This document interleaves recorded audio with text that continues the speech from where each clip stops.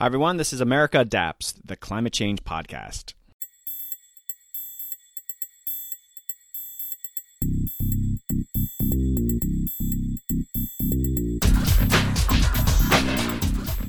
Hey, Adapters. Welcome back to the podcast. I hope you're all doing great. In this episode, returning for a third time is Dr. Amy Brady. In case you missed those episodes, Amy is the editor-in-chief of the Chicago Review of Books and deputy publisher of Guernica Magazine. And she is my climate fiction, or as some call it, cli-fi, guru and mentor. It's been a while since we last chatted, and Amy comes on to update on some of the latest climate fiction work, how the genre is evolving, and how it's becoming more relevant in popular culture, even outside of books. It's always a treat chatting with Amy, and glad to have her back on. We have started a bi-weekly newsletter here at America Adapts. We highlight the latest episode and also link to news and stories that are related to that episode's topic. We also highlight other climate podcasts and share a few other adaptation-related goodies. In the show notes, there is a link to subscribe. Please do. Okay, Adapters, let's join in with Dr. Amy Brady and catch up on the latest with climate fiction. Hey, Adapters, today I have a very exciting episode. My guest, who's a familiar name to you, is Dr. Amy Brady. Amy is the editor-in-chief of the Chicago Review of Books and deputy publisher of Guernica Magazine. Amy also writes and publishes the monthly climate change newsletter, Burning Worlds, Climate Change in Art and Literature. Hey, Amy, welcome back to the podcast. Hey, Doug. Thanks for having me back. Always a treat to have you on. I think this is your third appearance. They're always very popular, and thank you so much for coming on. So we're going to talk cli-fi, climate fiction, but let's just check in. What's going on with you? Oh, man. The craziness of the world aside, in my little area of the world, things are going well, healthy, happy, close to family, so things are good. Perhaps my most exciting news is that I have a book coming out in early 2022 called House on Fire. It's an edited anthology of personal essays about climate change that feature some of my favorite writers who are working right now. It's co-edited by the brilliant editor Taja Eason, and I can't wait to share it with the world. I will obviously have you back when that comes out to do a nice plug for it. When looking forward to that. Okay, so you do a popular, and I want to talk about the newsletter a bit more about the content later on, but let's just check in for people that aren't familiar. So you do a climate change newsletter, Burning Worlds. What's that about? Yeah, so the newsletter is an extension of the original column that I still write for the Chicago Review of Books. That column is also called Burning Worlds, and every month I interview a fiction writer who has written a novel or a collection of short stories, sometimes even a poet, who is addressing climate change in their work. That became a very popular column, and people started asking me, well, what about other types of writers, of artists and creatives? And so I created the newsletter, Burning Worlds, to explore how artists of all kinds are addressing climate change and thinking about it. Well, I recommend to my listeners, if you haven't already, to subscribe to the newsletter. It's fantastic. And I want to ask about some of the content of that a little bit, but I'm still doing this catch up with you. And so you and I did our first episode. It's actually been a while. I was looking back on it, and you were actually, I think, in my first year. So we go way back. Yeah. And I've been doing this for like 4 years now. So it's been a little while. But I guess what I want to ask is that as you've gotten more into this climate fiction space, it's probably been quite a journey for you. I mean, sort of this podcast has been a journey for me, but you can't necessarily predict some of the things that you get involved in and get invited in. So I guess, for example, you recently moderated a panel with NRDC. I mean, these are probably some partnerships you didn't necessarily anticipate you'd be having. Yeah, I had no idea. It turns out that people in the climate space are really kind, collaborative people who are always seeking to do things together. And so I've had the great opportunity and the great pleasure of partnering with people like the NRDC, as well as other, writers, artists, and organizations, other universities and colleges and schools who are really interested in bringing conversations about climate change, to the greater public. And so I've so enjoyed being a part of these conversations because it's just a really meaningful thing. All right. So what was the panel with NRDC? Yeah. So the NRDC, Guernica Magazine, where I serve as deputy publisher, and the Brooklyn Book Festival got together to put on a panel about narrative and storytelling surrounding climate change. And so that panel featured Rob Moore, who you just mentioned, who's a policy expert at the NRDC, who uses storytelling to get across to public officials and other folks in leadership about why climate change, why doing something about climate change is so important. As he put it, people respond to storytelling much more than they respond to a cold graph or a list of statistics. But that panel was great because it also featured the novelist Chaya Sidbanthan, artist, as well as a journalist from The New Yorker who writes, nonfiction investigative journalism about climate change. So just all types of storytelling and storytellers coming together to talk craft. It was a lot of fun. Cool. All right. This is a very open-ended question, but let's just start it. And so Cli-Fi isn't going anywhere. In fact, it's only going to become more popular. What are some of the trends that you're seeing? I know you and I had this conversation 3 years ago, but what's sort of happening in this space? What are you noticing? Well, climate change fiction, climate fiction, some people call it Cli-Fi, it's just becoming more and more popular among writers and also among readers, I'd like to think, or the books wouldn't be published in the first place. But what's so interesting is that I'm noticing a lot more works of climate fiction being published by international voices in translation. And that is so exciting to me because here in the relatively climate stable United States, I think it's still really difficult for a lot of people to imagine what climate change is going to do to their communities and to the people and places that they love.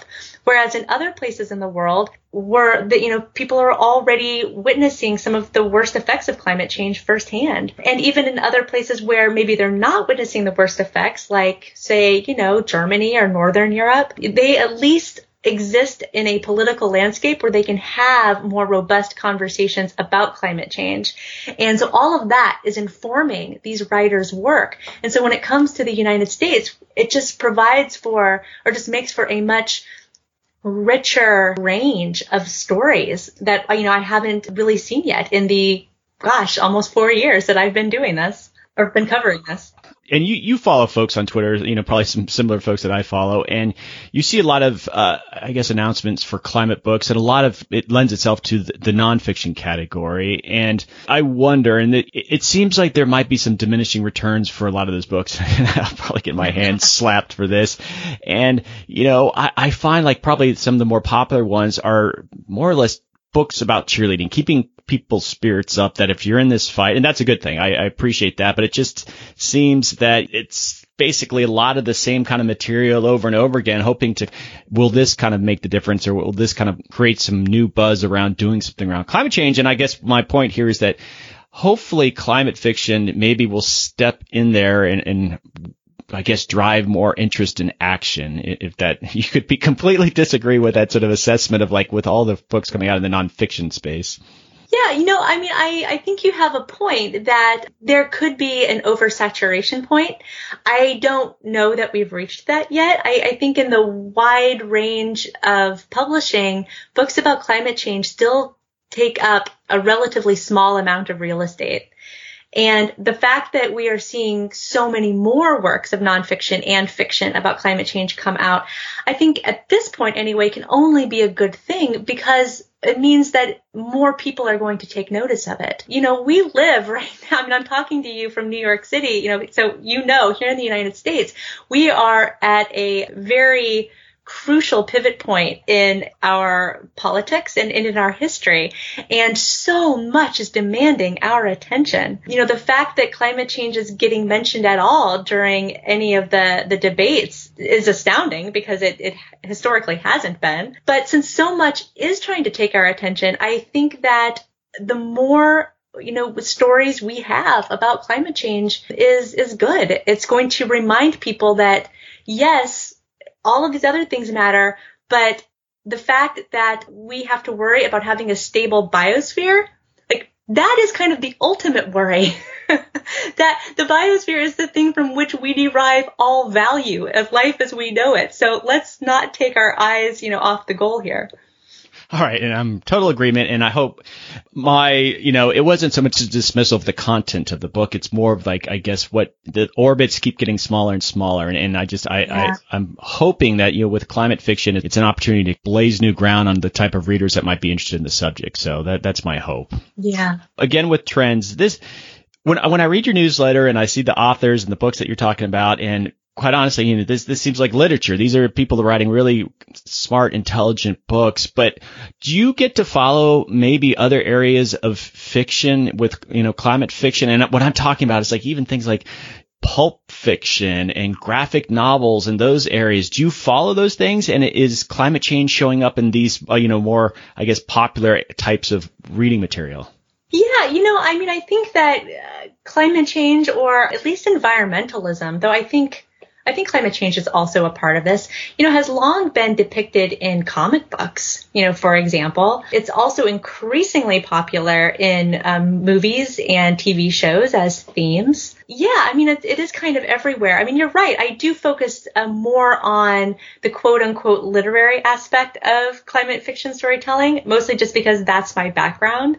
I have a PhD in literature, but yeah, it's everywhere.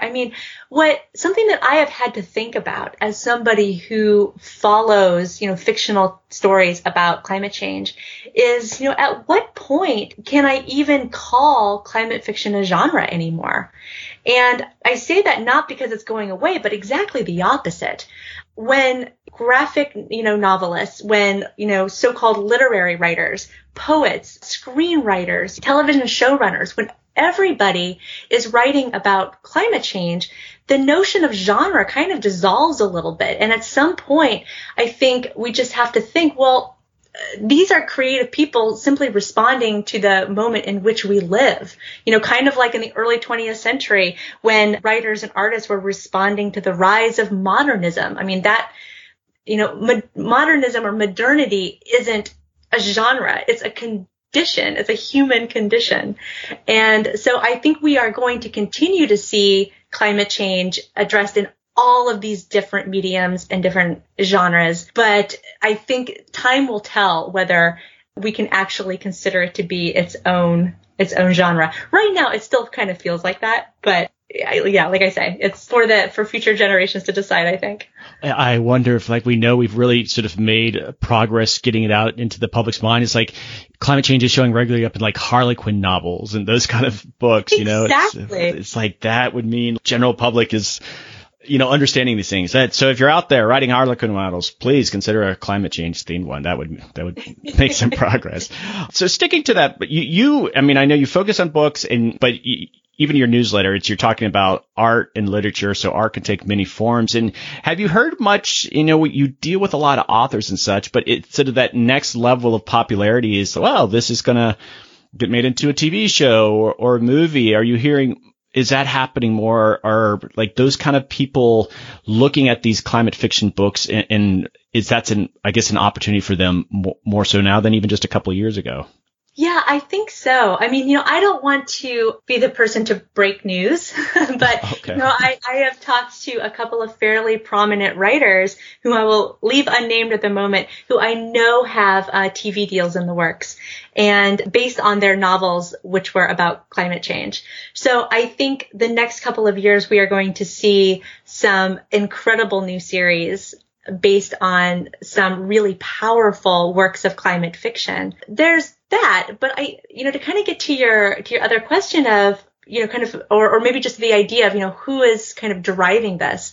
So the NRDC, I know, has recently put together I'll just call it a task force. I don't know what they call it internally. People who are actually meeting with screenwriters and showrunners and producers in Hollywood to talk about how to get more climate stories on the big screen. And a part of that is introducing them to the climate fiction writers. A part of that is working with screenwriters to develop new stories. Also, a part of that is introducing fiction writers to scientists to get them to talk about, what are some of the things that we're seeing happening as a result of climate change that would make for good storytelling. And I think it was just last December we saw a collaboration between the McSweeney's Press and the NRDC called 2040 AD. And it was an anthology of short stories by writers, many of them who have never explored climate change in their fiction before, writing about just that.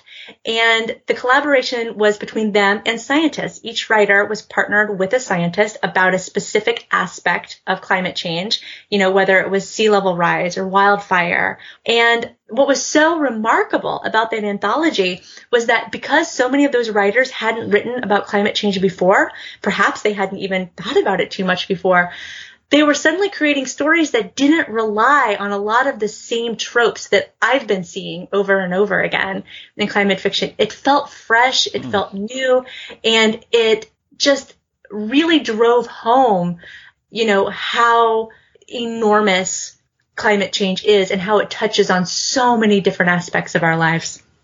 Very cool. You do focus more on the literary side of climate fiction, and what's going on campuses, university campuses? English Lit is still a very popular major.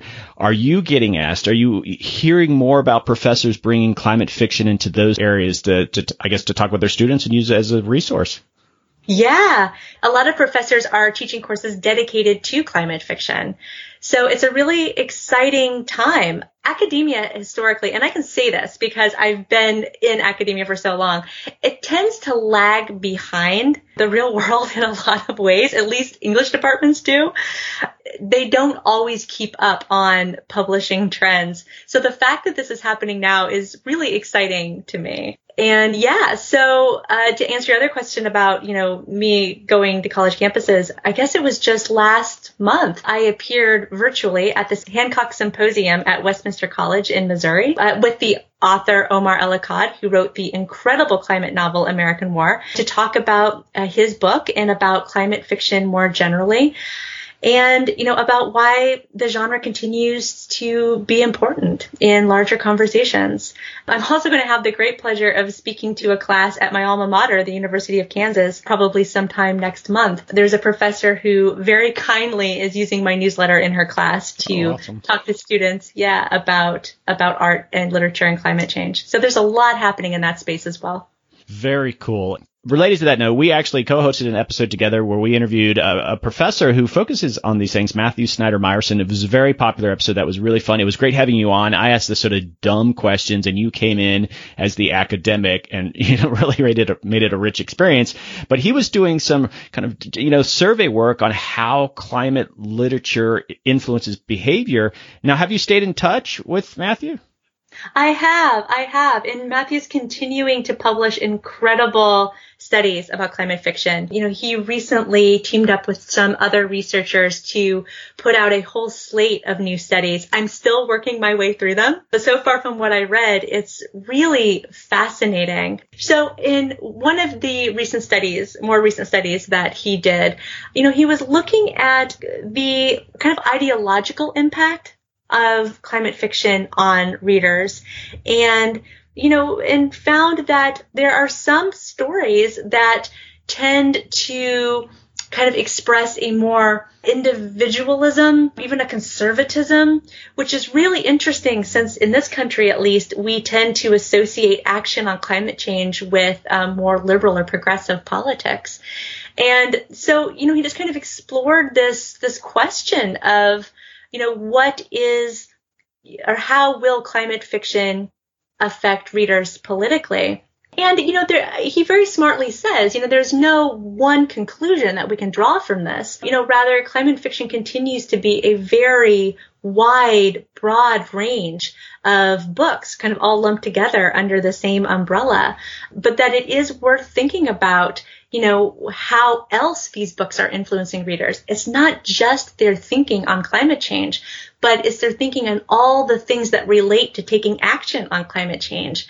Like where do you fall on the spectrum politically? Where do you fall on the spectrum in terms of thinking that doing something about climate change is a personal issue or whether it should be a more social one? Can they influence you in terms of thinking about whether you can take a personal action to do something about it or whether action can only be taken at the highest levels of government and, at the very top of the corporate ladder. He is doing incredible work. I can't wait to see what he does next. I like to think I'm always one of his first readers. And yeah, I'm very grateful for the work that he and his colleagues are doing. Very cool.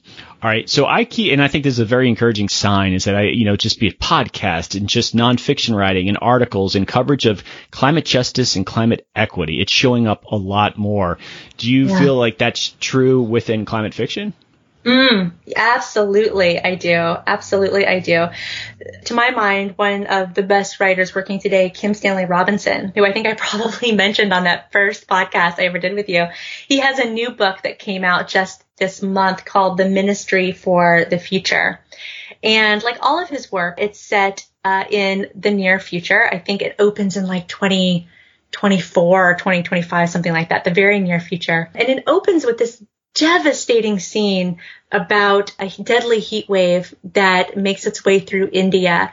I won't give too much away, but a lot of lives are lost, and it radicalizes a doctor or a scientist an American scientist who is staying there and trying to do humanitarian work even before this heat wave hit. And what follows in this is this incredible depiction of how governments and other even more clandestine organizations, had to work together or not to form a more just and sustainable future. And as Kim Stanley Robinson just makes it so clear, in this, albeit work of fiction, but a very persuasive, work of fiction, that the path to get from where we are now to this more utopian vision of tomorrow is going to be rife with a lot of injustice and a lot of terrible decisions made by some very important people.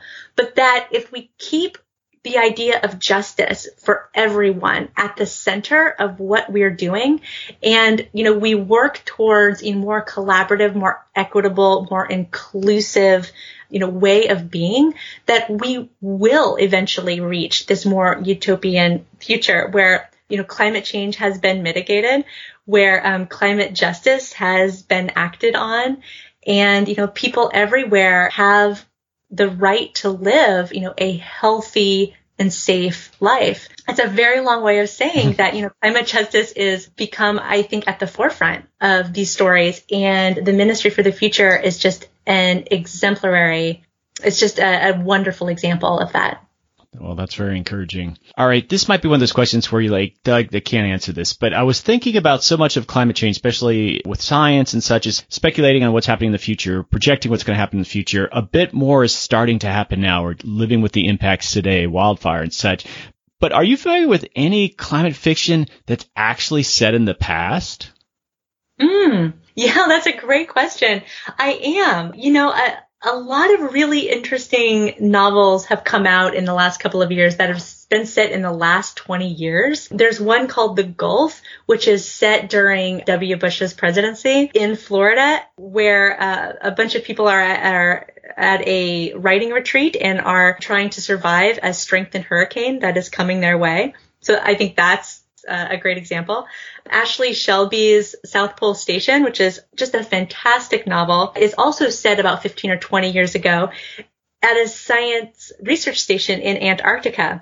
And a oil company has hired a climate denialist to infiltrate that group and raises, just all kinds of havoc for the people working there. And it's a novel that is much about policy and scientific fundraising as it is climate change, which I know doesn't sound like an interesting plot, but trust me, it is a wonderful novel.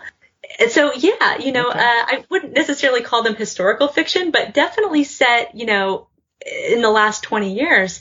And I love that because I think there's still this tendency for people to think that climate change is just happening, or worse yet, that it hasn't even really happened yet. And, we know that's not true, right? I mean, I know you know this. I know all the other people who come on your podcast know this, but I think a lot of people don't realize that, climate change is a century old, and that we have put more carbon in the atmosphere in the last 30 years than, all the previous years combined. And so it's amazing to me that, first of all, that more people don't know that, but second, that, fiction writers have found a way to make that point such, an interesting plotline in novels. Well, yeah, I think it would be interesting because as we're dealing with it now, we look back in key points of history, like, gosh, I wish we would have done it differently there. And my kind of, my desire is they make some sort of like Terminator type book. And it's like, all right, we're going to go back to the 1970s and attend those, meetings of the oil companies. And it's going to be a Terminator like figure kind of preventing them. But, that's my style of fiction. But it seems like it's ripe, like so many key points, and it would be kind of, and I'm sure there's probably been actually a lot written on it. We're just not necessarily aware of it. So, all right. In a recent Burning Worlds newsletter, you were highlighting some of these books, and you mentioned a little bit earlier of some international authors focusing on sort of what's happening in their countries. Maybe you could give us an example or two of that. I thought that was really fascinating on how they approach this issue. Yeah, absolutely. An author that I interviewed last month named Anja Kampmann. She's a German writer who published a novel called High as the Waters Rise. It was translated into English by Anne Poston. And it is an incredible novel about an oil rig worker who loses a dear friend and colleague while out on the water and, decides to take a journey of self-exploration kind of around the world, visits, his hometown back in Germany, and along the way, meets everybody from family members of his long gone friend to, truck drivers who have actually carted the oil that, his company has sucked from the ocean, to just realize that, climate change is a planetary phenomenon that is caused by a global problem, that it's people everywhere who are relying on fossil fuels, that are contributing to climate change. And that, that kind of combined with global consumerism and, just this need for global connectiveness, that is all contributing to climate change. And she tells this story, which is a global story, at a very personal level, through the eyes of a single man. And it's just a really beautiful book. And I'm not the only person that thinks that. It's actually a finalist for a National Book Award, which will be announced, I think, in late November. Well, I will have a link to that column because I, use some of the other examples there, and certainly encourage my listeners to check out a lot of international authors. Don't necessarily get this coverage here. So I think that was great. You did that. Oh, great. All right. Here's another one of those questions where I'm not sure where I'm going with it, but I was thinking about climate change. If this is climate fiction, if there's a recurring character in most of these books, it's climate change, right? Because that's the whole point. Yeah. It's climate fiction. And how that influences an author to come up, like, there's all sorts of narrative devices when you're writing and, you've got character development and such. But with climate change, there's always this, and of course some writers won't maybe acknowledge that humans are responsible, but, generally that will be the case. How does that influence people? And maybe you just don't know, but what I'm getting is just that as a key part of your narrative, it's climate change, and ultimately that was based on the behavior of human beings. And so that's this driver and all these, you could have a completely different kind of story. Do you see kind of where I'm getting at? And I'm just wondering do you sense that that creates sideboards for authors and such? Because it's almost like it's the notion of like the sins of my father, right? That's sort of like we're dealing with this climate change. It's not like a hurricane that just randomly happened. It's no matter what, it was humans who created this issue. And every kind of book, it's like that's sort of sitting back there. Yeah. No, I'm really glad that you brought this up because, climate change is very hard to write about, I think, in fiction and in nonfiction, because it's such a large, thorny, wicked problem. In fiction especially, it's hard to write about because if climate change is the villain, how do you personify that? Right? Because when we think about, heroes versus bad guys in fictional stories, it usually comes down to a gunfight or, for your superhero, some, big elaborate blowout in the middle of a metropolis somewhere. But, you can't stop climate change with a gun or a sword or even a magic wand. So it's an increasingly, I think, difficult thing for even fiction writers to tackle. That said, there have been a lot of different approaches to writing about this. I think one of the most effective approach that fiction writers have taken is the intergenerational story. Of the one where, we see, as you said, the father in my father's, problem, first experiencing climate change, but then seeing how 2, 3, 5 generations later, people are still wrestling with climate change, adapting to it or not, mitigating it or not. And those types of stories really help the reader to see how, climate change, it's not, are we going to stop it or are we not? Like, it's not a dualistic proposition. I mean, I think any scientist will tell you that short of some, spectacular geoengineering, I mean, climate change is going to continue. But how bad are we going to let it get?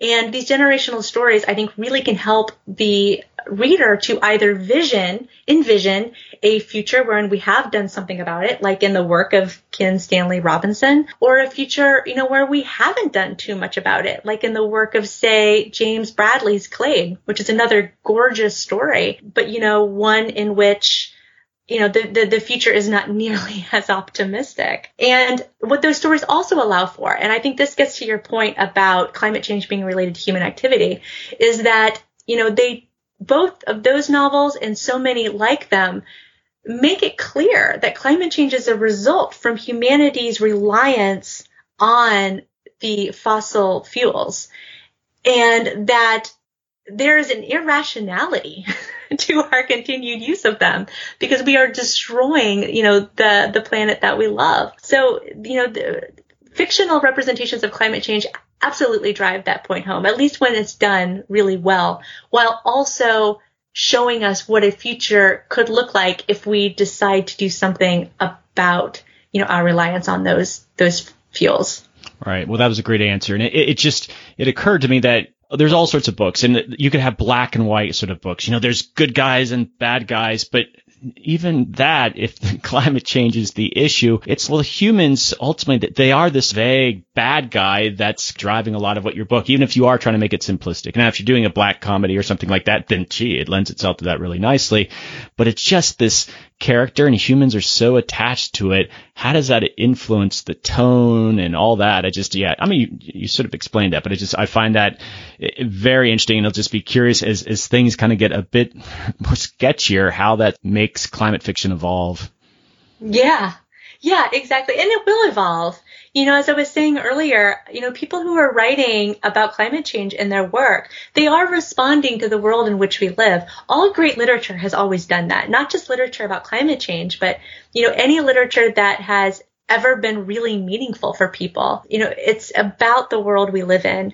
And as climate change evolves, so will the stories about it.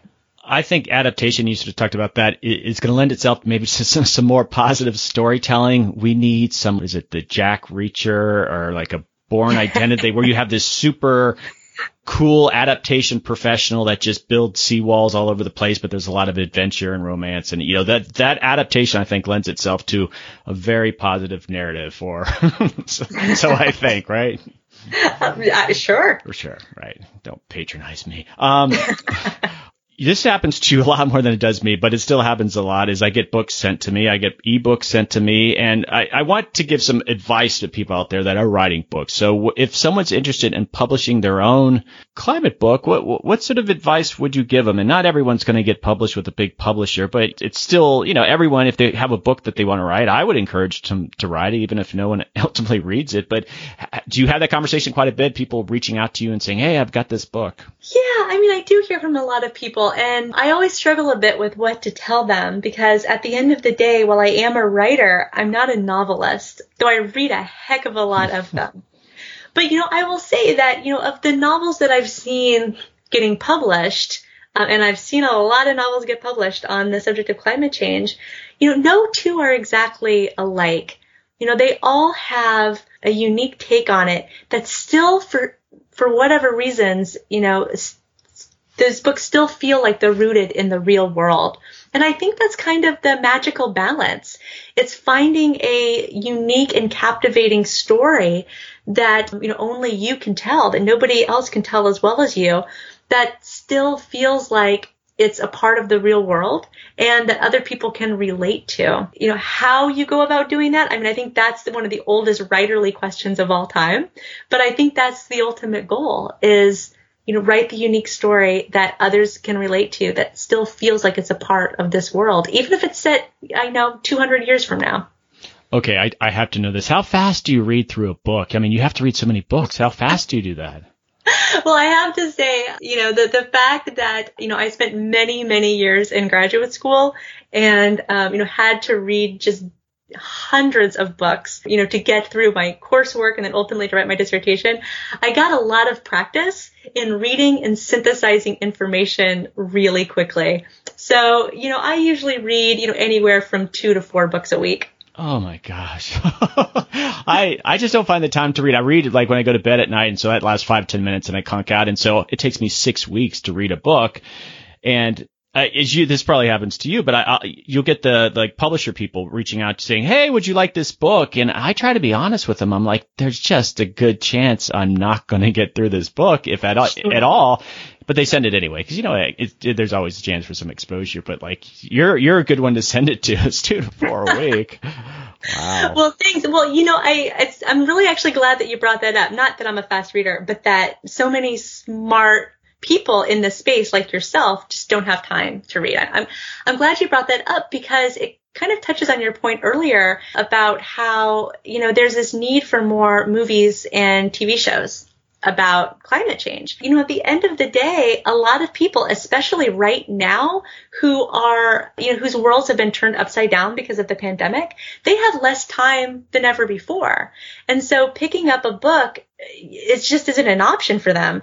But they may have 30 minutes to an hour to sit down with a TV show. And I don't know if I want to say relax with it, because climate change isn't necessarily a relaxing theme, but I do think that there is something slightly more passive to watching TV than picking up a book and taking it in. If that's not true, then I don't understand why even people like me get so tired while reading books, because it is work. I think the fact that there's going to be more movies and TV shows is only going to be a boon for the climate conversations, because at the end of the day, more people are going to take in those types of climate narratives than they are from a book. As much as it pains me to say it. That's true.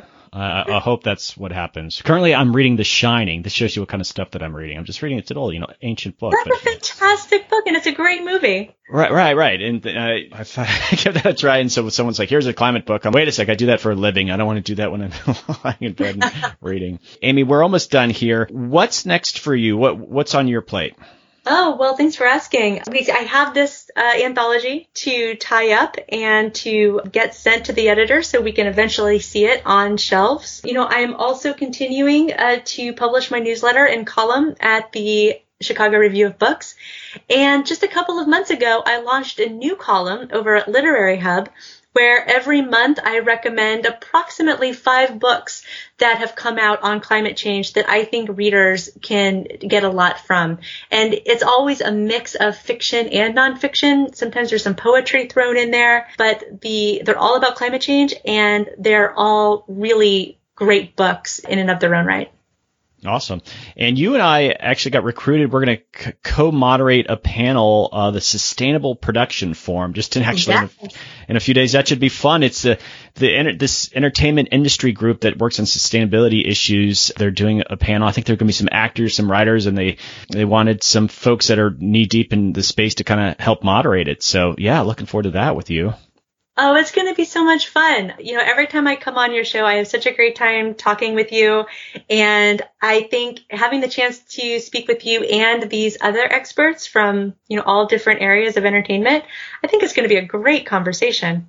It will be. You and I, maybe we need to touch base in the next few days, just sort of say, it'll be a new kind of panel for me. It's like, well, there's an actor doing this kind of stuff. I got to really kind of think about what we're going to ask them. So, okay. On that note, this is the end of the episode. And I asked this of all my guests. What guest would you recommend come on America Adapts? Oh my goodness. Let me think. Have I ever recommended to you the author Omar El-Akkad? I don't think so.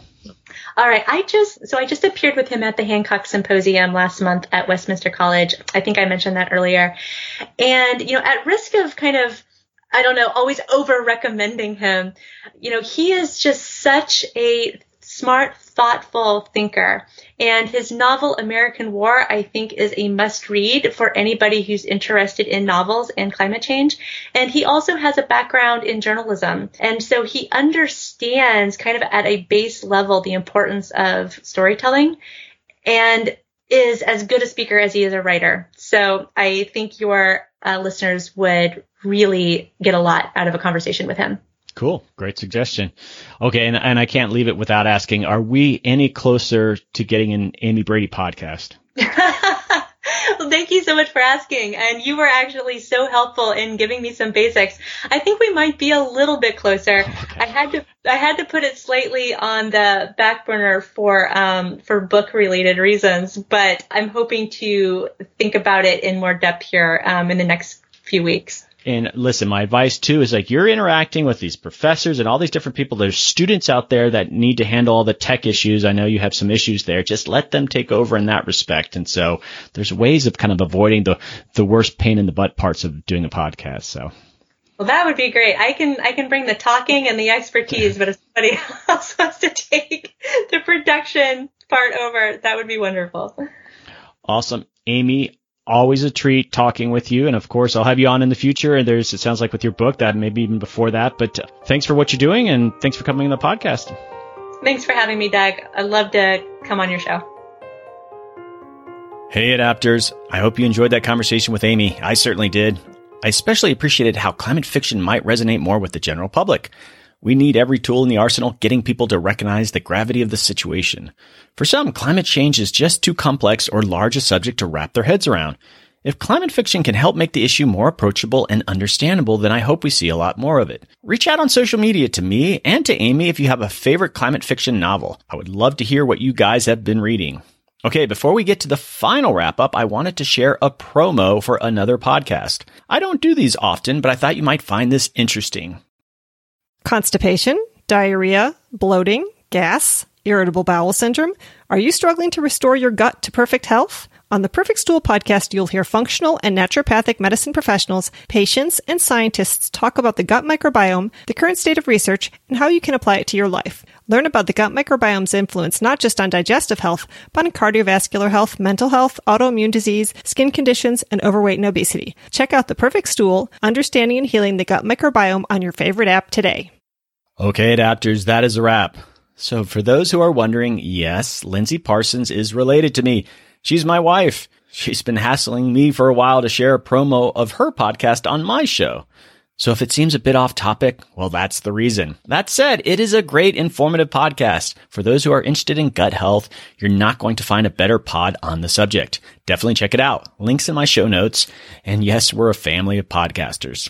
Okay, don't forget to check out the Podcast in the Classroom initiative we're doing. We've developed some discussion guides for specific episodes using your class with your students. Also, with a huge transition to online learning due to COVID-19, consider using podcasts. Or students, ask your teachers to use podcasts. You can find the discussion guides on my website at americaadapts.org. Okay, so if you're interested in highlighting your adaptation work in a podcast via America Adapts, and yes, this is different than Simpatico, think about using a podcast. I've worked with a bunch of partners, World Wildlife Fund, MIT, the Trustees of Massachusetts, lots of different groups doing lots of cool work. So maybe you want to tell your story via podcast. Reach out, let's partner. Also, I do presentations to classes and keynote presentations at conferences, and I know we're all taking a break from those, but feel free to contact me if you are interested in having me speak at your event. So most of you have heard me talk about the work that I'm doing with Simpatico Studios. I'm hosting live talk shows on the Climate Adaptation channel. So this is a streaming TV channel dedicated to climate adaptation. I have just passed the 150 interview mark on Simpatico. I'm interviewing climate adaptation experts, clean energy entrepreneurs, and academics from around the world. So it's a little bit more broad in scope than what I do with the podcast. Now, if you're a professional in this space, maybe we can have a conversation about the important work that you're doing. And if we're also encouraging you to just come check things out, come watch a live show and join the community room. Browser's behind a firewall, so reach out to me or go to simpatico.com, and that's with a C, Simpatico, and put your information in, and we'll get directions to you on how you can sign up. And yes, it's all free. We just want you to check things out. Okay, some final housekeeping. Join the Facebook page and the Facebook community group. The group is private, but search for America Adapts, and I'll approve you right away. It's a chance to hear insider info on the podcast and see what other listeners are sharing on their wall. Some great conversations come up in that group. And on that note, please email me. Let me know who you are and what you're doing, your favorite episodes, guests that you might want to recommend. I hear from people from all over the world, and I love hearing because it allows me to understand what you guys are doing and where you guys are at and how you get value out of the podcast. So please consider taking a few minutes and emailing me at americadapts@gmail.com. Okay, adapters, keep up the great work. I'll see you next time.